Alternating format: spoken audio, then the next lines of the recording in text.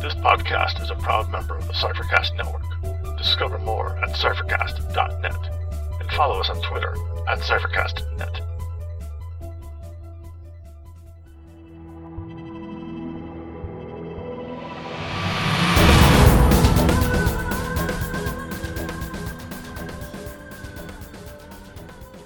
Welcome to Incantations, an Invisible Sun podcast. I'm Scott. And I'm Dave. And we will be your guides along the path of suns. Today we sing two spells. With the careful gaze of the Grigori, we explore the red sun. And then, with songs of other tribes, we discuss Vancian magic in Dungeons & Dragons as a model for spellcasting. Join us on the path of suns, and we may uncover a secret or two.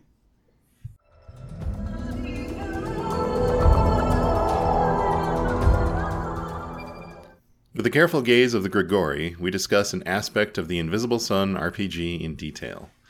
We're back on the Path of Suns this time, and we're going to be talking about Sun number 7, the Sun of Change, the Red Sun. So we just finished up talking about the Pale Sun and how spirits and all sorts of things like to hang out there. And we're going to be talking about the place where demons are found, which is under the red sun. So this is a sun of change, and I'm saying it is a sun of change because we have another one that's coming up. Spoilers, it's the gold sun. We're going to be talking about it soon. But the red sun, the change that this sun embodies is all about destruction and annihilation. So it's, scorching the earth and starting fresh. And the other thing about this place is that it is alien and dangerous. The landscape is apocalyptic. It's jagged, volcanic. And when I was reading through this, I was reminded of, pictures from ancient textbooks that I, grew up with that would depict primordial Earth. And we were just at the museum last weekend with the kids and walking through the Earth exhibit. One of those sections is, well, here's what Earth was like when it was, first coming together. It was a wasteland. Red sun. What do we want to focus on here? This is a sun that it's a little difficult because of it has several key components, but they aren't necessarily connected well. So it's hard to discuss. We've got this notion of change. We've got the primordial broken landscape. We've got demons. And so each of these is really interesting. And they are not disconnected, but we kind of have to, I guess, hit them in turn because they don't follow a natural progression or come out of some central theme. Yeah. So why don't we touch on demons right off the bat? Because the others are the concepts that this sun represents, which are a bit more abstract and I guess might be represented by, what you find and interact with there. So, hey, something we would be interacting with would be demons. So the interesting thing about demons is that they're called red shadows. And that calls back to the gray sun, where the non-Vizsla people that you would encounter on the gray sun were referred to as shadows. And the thing that makes them shadows is that they lack any qualia. So qualia is the soul of Vizsla, right? Yes. It has a term in philosophy that's related to this as well. But that is a fair interpretation of how it seems to work out in the game. Yeah, and I don't think it's limited to just Vizsla. I'm pretty sure qualia is anybody who has a soul is going to have qualia. Vizsla just happened to use their qualia in order to cast magic. So these red shadows, they lack qualia. Demons don't have a soul. And if I had read through my notes a little bit further, I would have remembered that and wouldn't have had a question in here. But hey, questions are good. So this was the thing that I found kind of hard to wrap my head around, but also very interesting. Since demons don't have any qualia, since they don't have souls, they can interact and understand a thing, but they're not going to experience it. So when I first read this, and that's in the Kickstarter update, I thought through it and I said to myself, what does that even mean?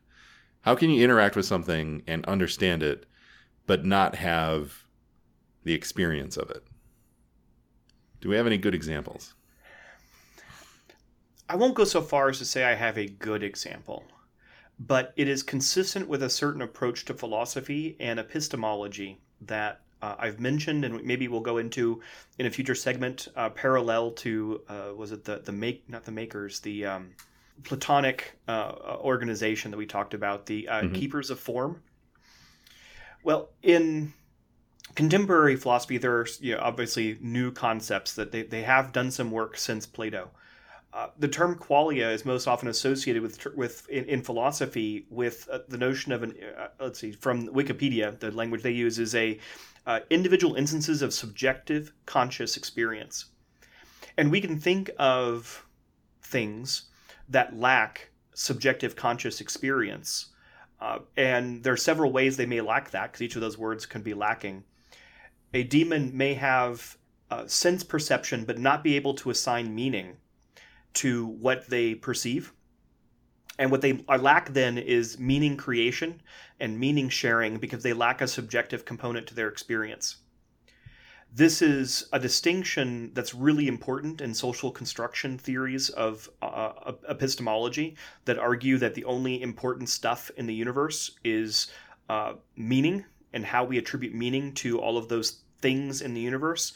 And therefore, all reality, the important parts, are based upon the meaning we attribute to them and are therefore socially constructed. This is exaggerated sometimes to make fun of, where people will say things like, well, I don't believe in social construction because I believe things like gravity is real, because no matter how much you believe, you will not fly. It's not exactly what this means. It's talking about the meaning that people attribute to what they experience. It's about how we understand gravity, not questioning whether there is gravity, but the meaning we attribute to it and the significance it plays in our world and our lives is the important part, they would argue, and that is subjective.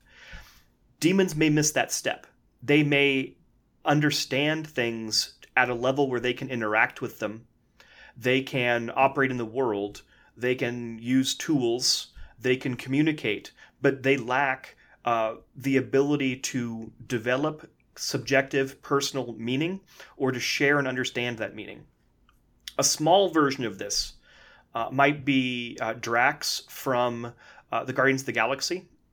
This is kind of, he's not a full-blown case of this, but remember, he doesn't understand metaphorical language.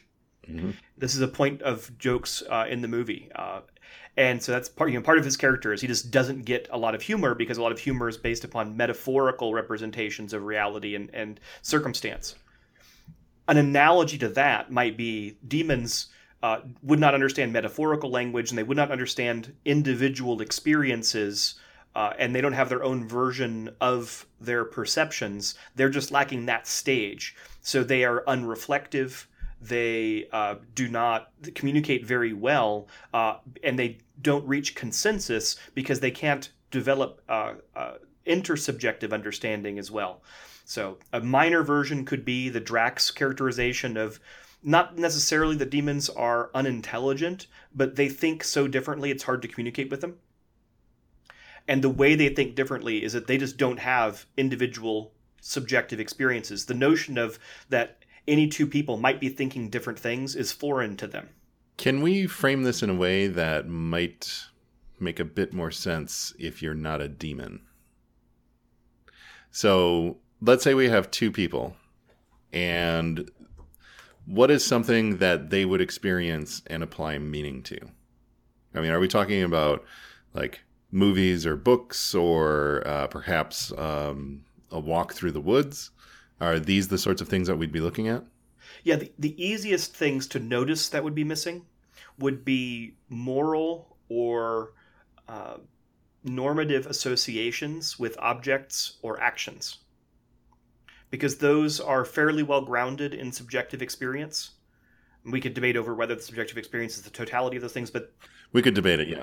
Yeah, but I think an easy way to exhibit this decision process, or how demons are different in the game itself, might be that any particular action, whether it is taking a walk in the woods or any particular object like a magical nuclear weapon or anything along those lines, they would see at only a material level. They see it as an object. Like, yes, that is a nuclear weapon. That they might understand how it, the magic of it works. They might understand if asked, this is it will destroy everything within this radius. But it would not cross their mind that, some people may object to its existence because of things of how it could be used. Or there may be normative judgments on either the object itself, its creation, or its possession. Very quickly. So we're taking a look at this nuclear magic weapon. So there's a demon and myself, and we're talking about this magic weapon that can level an entire, city in Indigo. And so the demon says, "Oh, this is what this thing can do. It can wipe out an entire city. That's its purpose. That's what it does." And I might look at that and say, "Well, that's absolutely terrifying." But that's not something that would cross, a demon's mind, is because that would be meaning that I'm applying to it. Yeah, I think that's a good example, actually, because your reaction is an emotional response to it.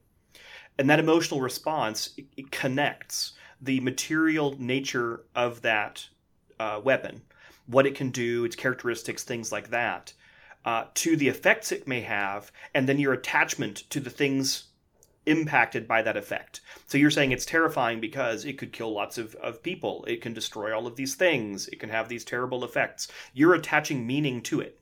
That meaning in your case is emotional. It could be moral. Like, instead of being terrified, you can find it morally repugnant. Mm-hmm. Both of those, I think, are signal examples of a subjective experience. And that's what the demons would lack. Okay. Before we step out of the Red Sun, we should probably also talk about one of the organizations that exists here. So we have an actual organization, so we're not just making this one up like we did with our maintainers of form. I should have looked up what their name was, but what are you going to do? So here we have the Solidarity of Varen, and this is a cabal of sorcerers who they dwell in towers under the Red Sun, and these towers are arranged in order to create symbols that are sacred to dead gods and lost belief systems. So, hey, we've got, evil sorcerers living on the Red Sun. We have an NPC group. Super exciting. Monty Cooks has written about dead gods before. Several times. So. Oh, yeah? There may be some callbacks there. Yeah, there was a Planescape module that was very good. About, I think, called Dead Gods. And there may have been an early one of his early Malhavik, maybe not even early, one of his Malhavik Press books was something like Requiem for a God, as an event, I think, about the death of a god. But my recollection of the latter is much less well-formed. I think I took Dead Gods with me to, of all places, my honeymoon as my fun reading. Because that's how I roll. Very romantic. Yeah. My wife plays D&D, so it was not as crazy as it might sound. Not that we played D&D, it was just what I read on the plane. Yeah, I don't think we need to get into roleplay on your honeymoon. No. But it was, I enjoyed it a lot. So it's a good module. It had a very important contribution to the metagame that was the history of Dungeons & Dragons, but I will leave that sort of mystery because it is kind of a mystery. But he has played with the use of dead gods in games before, so it's kind of fun to see that pop up again in Invisible Sun. In this case, under the Invisible Sun. Yeah. So this organization, they are seeking utter dissolution. They're not just a death cult, or they're not just trying to destroy everything. They're looking to just dissolve reality, it sounds like. So here we have a group that, one of the questions I thought of when I was reading this was, like, how do you put together a group and run them? This group whose goal is to dissolve reality. How do you play them without just making them come across as evil? I mean, this is more than just nihilism. This is the end of reality. Well, which is kind of an extreme and broadly thinking version of nihilism. Mm-hmm.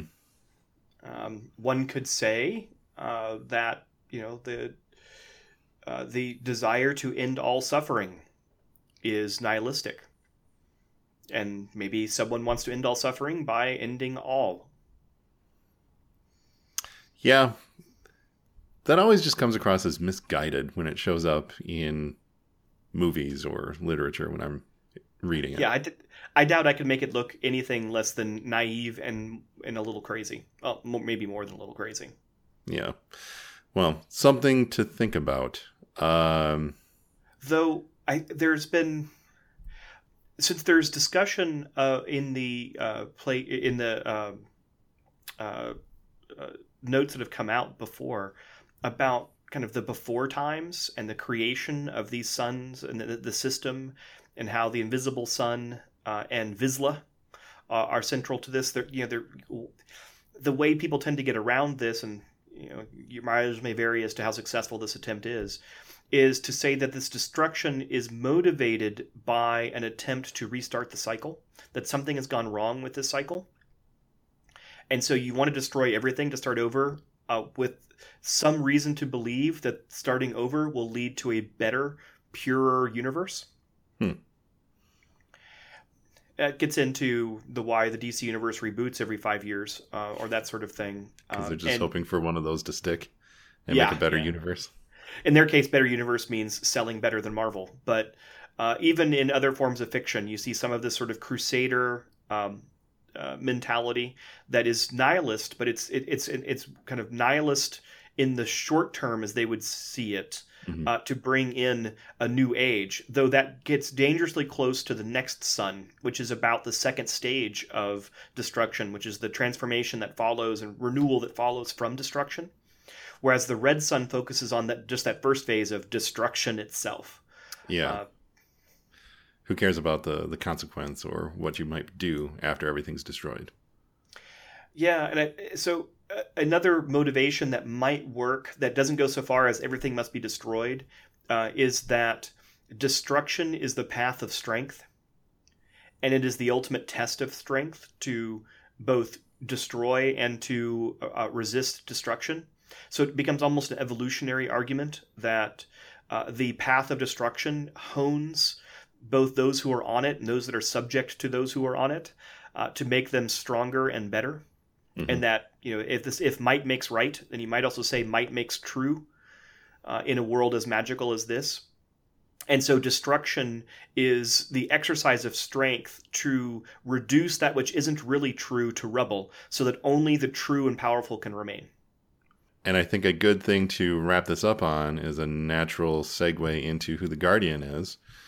So the Guardian of the Red Sun is Daomi, and she is revered by warriors for her ability to wield these forces of annihilation. So right does make right, or might does make right in this instance, it seems.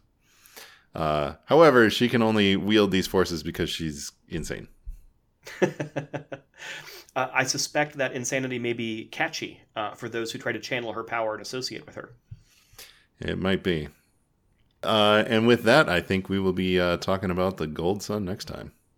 And that will close out the traditional path of suns, an interesting landmark for our coverage of the suns in the game. So I look forward to that discussion.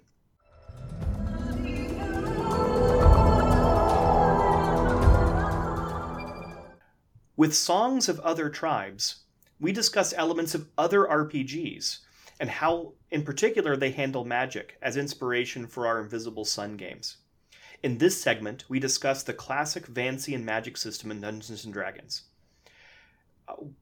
We start this segment with a discussion of Vancian magic because it's, in many ways, the longest-standing system for magic in role-playing games. It goes back to basic Dungeons & Dragons. It is not the only version of magic that goes back to the 70s or 80s, but it has been the predominant version in Dungeons & Dragons, which is itself the predominant RPG for decades. So it seemed like a useful place to start.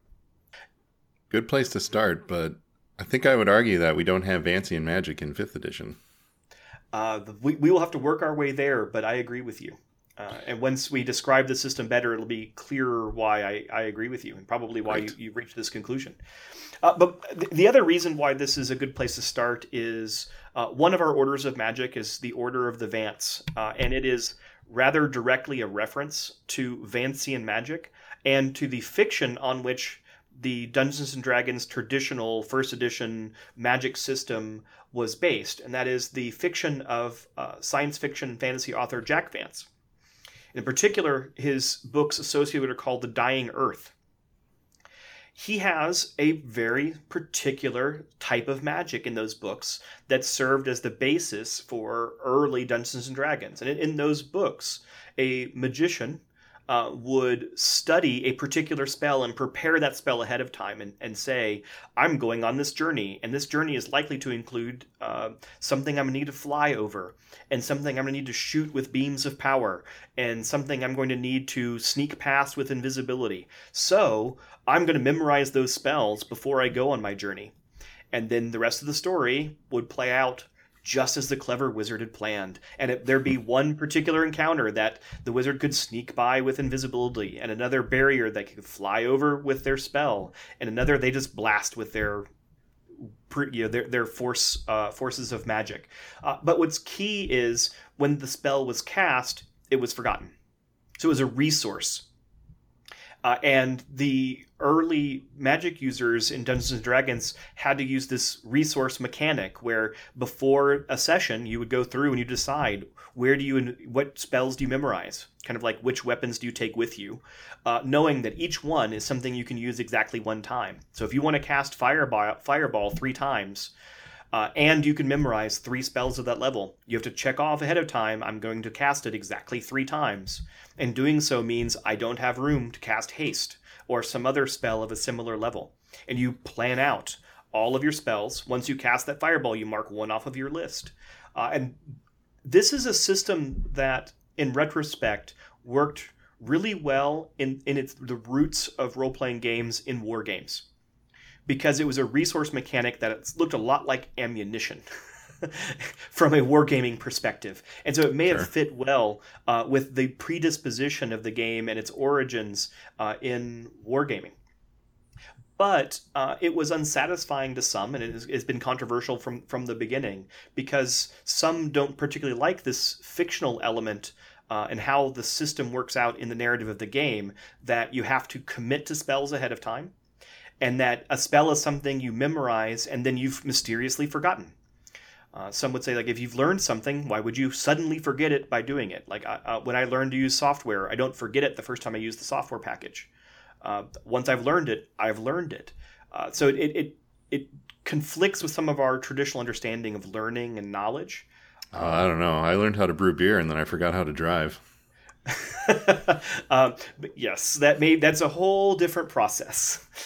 Now, with Vance's in Invisible Sun, we know from our previous discussion that Vance's will have a similar system, that they will memorize certain spells and fit them on a chart.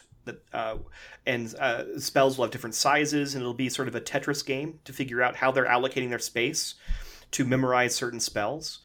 There's been a reference to some ability to retain a spell after it's cast, which suggests that by default, it's also likely you will lose that spell if you don't spend resources or do the right thing to retain a spell. So you have, in the Order of Vance's, the essence of Vancian spellcasting, which is the necessity of preparation and then the expenditure of a spell when it is cast. Yeah, and you had touched on the dissatisfaction that some players may have had with the, preparing your spells ahead of time and then losing them. There was also the dissatisfaction of preparing spells and then just never needing them. It was like if you weren't preparing Magic Missile, you were running a very good chance that you would be memorizing a spell that you would never use, and it would just sit there as a wasted slot, a wasted resource. And right. Go ahead. Yeah, and there were spells. There were often spells at any given level that were utility, and were really useful in a specific circumstance. But often people would skip them because they just needed whatever the damage dealing spell for that level was. Yeah, the inconvenience of not having that utility spell just wasn't as important as having Fireball. So I'm trying to think of a utility spell at third level. I think Fly might have been a third level spell. At earlier levels, you have spells like Spider Climb or Water Breathing or Levitation that can be really useful, but people often skip them because they don't, as useful as they are, you're not sure you're going to need to climb a wall, but you're pretty sure you're going to need to shoot a magic missile. Yeah, and that was one of the things that I always found kind of a letdown in that system. Like, I like the idea of having to prepare before you went out and, traveled into the unknown or tried to tackle a dungeon you'd never been in before. That was always fun to think about and come up with plans for. And yeah, in the fiction, that stuff totally works. But in gameplay, it generally didn't. So yeah, you get disabused of that, preparation pretty quickly.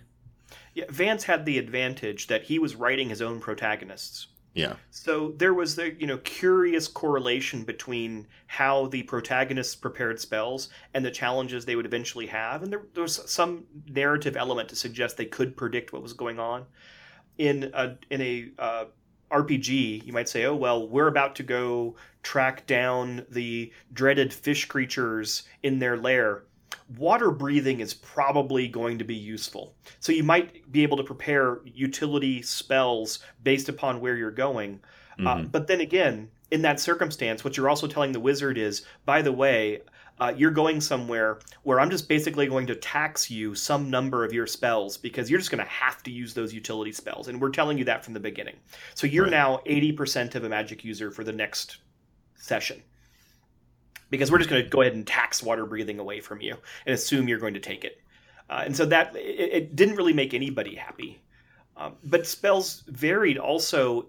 Part of this Vancian system was also how specific spells were. Like water breathing is pretty darn specific. It does exactly one thing and does it well. Fireball is in many ways specific. It causes damage in a specific area of a specific type every time. Now you roll damage, but there's not much debate over how Fireball works. Other spells, even within a Vancian system, had some flexibility, but they were rarer spells, and some people really liked them. But they were in some ways atypical of most of these spells because these systems tended to focus on the highly specified spells. An example of that might be Mage Hand, which still useful. It is a utility spell. I believe it's first level in first edition or something along those lines. Probably they didn't have cantrips back then. Right. I remember playing in fourth edition at a whatever the predecessor to D&D Encounters was. I forgot the name of it, but the public play games in fourth edition. And fourth edition is pretty strongly Vancian in the sense that the spells are highly circumscribed. Mm-hmm. And this person had not played D&D since first edition. He was really excited. He was there with his kid. It was wonderful that he was there. And he took Mage Hand because what he loved about D&D was taking those sorts of spells with pretty broad remits and using them in unusual ways. So he took his Mage Hand and said, I'm going to Mage Hand this dagger over this villain and drop daggers on him. And sure. Those of us from first edition D&D, like, that sounds like how first edition D&D happened. That's something that happens in first edition D&D. From a fourth edition perspective, like, wait a second, that's not on the card. And so there, cards. Yeah, and so it conflicted with a narrow understanding of the spell. And while it's not inherent to Vancian magic, one of the associations with Vancian magic is spells that are highly circumscribed from the beginning. Otherwise, preparation isn't binding. If your preparation is do something with magic, like I'll do something with magic 7 times, that doesn't limit you. The reason it's limiting as Vancian magic is you have to say, oh, I'm going to do this specific thing with magic 7 times, whether it's a fireball or a mage hand or levitation or whatever. And different systems have gone different directions. Invisible Sun and the Cypher system seem to be going in a direction where spells are pretty broad, or some of them are pretty broad, at least. Not as specific as sort of archetypal D&D spells like Magic Missile, where it does exactly these number of missiles of this type for this damage, and that's what it does. More Mage Hand spells. The powers and spells in the Cypher system, I mean, those do seem pretty broad. Mm-hmm. But I think we might be running into something that has a bit more structure with Invisible Sun, because magic is going to be such an important part of this game. And since Vances have to select certain spells before they have to select certain spells that they stick into their brains that will achieve certain effects, I think we might have a little bit more structure here for what sort of effects you're going to be getting from your spells. They'll probably still be open to more interpretation than, an encounter ability from 4th edition would have. But I'm thinking that we're going to see something that has a lot more structure than what you would have gotten from, the only example I can think of right now off the top of my head is the scan ability, or like push from the Cypher system. Sure, it pushes a thing, but you can do all sorts of stuff with just pushing something, very much like Mage Hand. You can lift daggers and drop them onto villains' heads. So I would guess that we'd see something that's a bit more like Cypher system, but we'd probably have more structured, smaller effects for the spells. You're probably right, especially among the Order of Vances. So the spells that the Order of Vances rely on may be a little more Vancian, a little more structured than Cypher system spellcasters. But then we also have the Weavers that go the opposite direction, where they are less structured, and they will weave together different elements in order to create their spell effects. So within Invisible Sun, we have, again, evidence. This is just an example of how the game allows players to choose the type of magic they want. Those who are interested in the planning aspects of Vancian magic system, who want to face the challenge of choosing some things ahead of time, choosing a set of tools, and then figuring out how do they use these tools to accomplish their goals in a given instance or a given encounter. That's what the Vances are all about. And that's consistent with the history of Vancian magic and Dungeons & Dragons and other systems based upon the same fictional heritage. But the other orders may have very different systems of magic.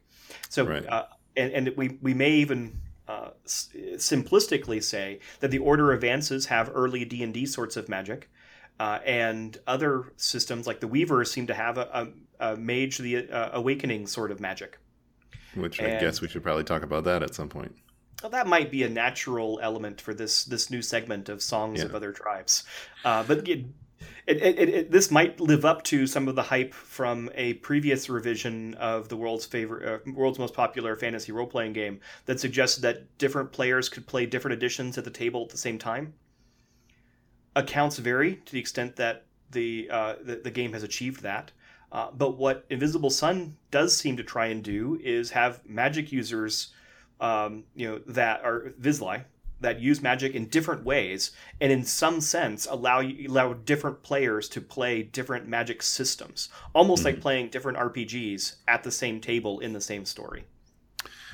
Now, 5th edition D&D, it has wizards, and they cast spells and they prepare them. But we both agreed that it's not quite Vancian anymore. Why is that? Well, it has the memorize component in that you set which spells you're going to memorize for the day. What it lacks is the forget component. And so there's maybe half of the forget component. No, I think that's pretty accurate. Yeah, there's still a resource consumption component. You're only allowed to cast so many first-level spells before you rest. But if you cast a particular spell, you don't forget it. You retain memory of that spell, and you can cast it again as long as you have another spell slot for that particular level. This encourages you to prepare some utility spells, because you can prepare one magic missile once and say, I've got it. If I need it, I've got it. But if I can also prepare Spider Climb or Levitate or whatever, because if I don't need it, I can still cast Magic Missile 4 times if that's what I need to do. But I don't have to say, I'm going to cast Magic Missile once and Levitate once or Mage Hand once or whatever level appropriate examples are. Instead, you just say, here's 4 things I might want to do today. However many times I want to do those, I get to choose which ones I do in what proportion. So the forgetting component is very different in 5th edition. Yeah, so they've modified the forgetting component for 5th edition, and Invisible Sun is going to be messing with that component as well. From what I recall, if you're a Vance, you can remember a spell after you've cast it, or you can just like burn it and not worry about it, which allows you to like store some power. I don't recall what was stated in the actual Kickstarter updates, but it was something like either there's a test to see whether you can retain the spell, or there's a resource you can spend to retain the spell. Right. Something along those lines. Yeah, it's something like that. So I'm curious to see if... It seems like the problem here is... Well, there are 2 problems here. The first edition of D&D was very rigid in what you could do as a wizard. You would memorize a certain number of spells, and that's all you could cast. And that was something that players butted up against. And with later editions of D&D, specifically with 5th edition, they tried to loosen that up so that a wizard would be a bit more flexible, but still feel like a traditional Vancian spellcaster. And I think they did hit that with 5th edition. No, I'm happy with where they got it. So I don't mean to. This isn't a complaint about wizards in 5th edition. I think that they found a really good spot. Yeah. So, and it sounds like they're trying to do a similar sort of design for Invisible Sun. We want you to have the restrictions that come with Vancian spellcasting, but this is a modern game, and it's going to be designed with this, knowledge that it's more fun to have some options within this space rather than being totally tied down to these decisions. And you can have that balance just by attaching either a test or a cost. Yeah, so it'll be interesting to see if that plays out and is, another good solution to this issue. So we can see in comparison to the pure Vancian system, if such a thing exists, from early Dungeons & Dragons, that neither the current editions of Dungeons & Dragons nor Invisible Sun seems to be purely Vancian. Mm-hmm. But the roots are there, particularly in the order of Vances in Invisible Sun. So it's fun to see the connections between the history of magic and RPGs and the different orders and the different systems of magic in Invisible Sun.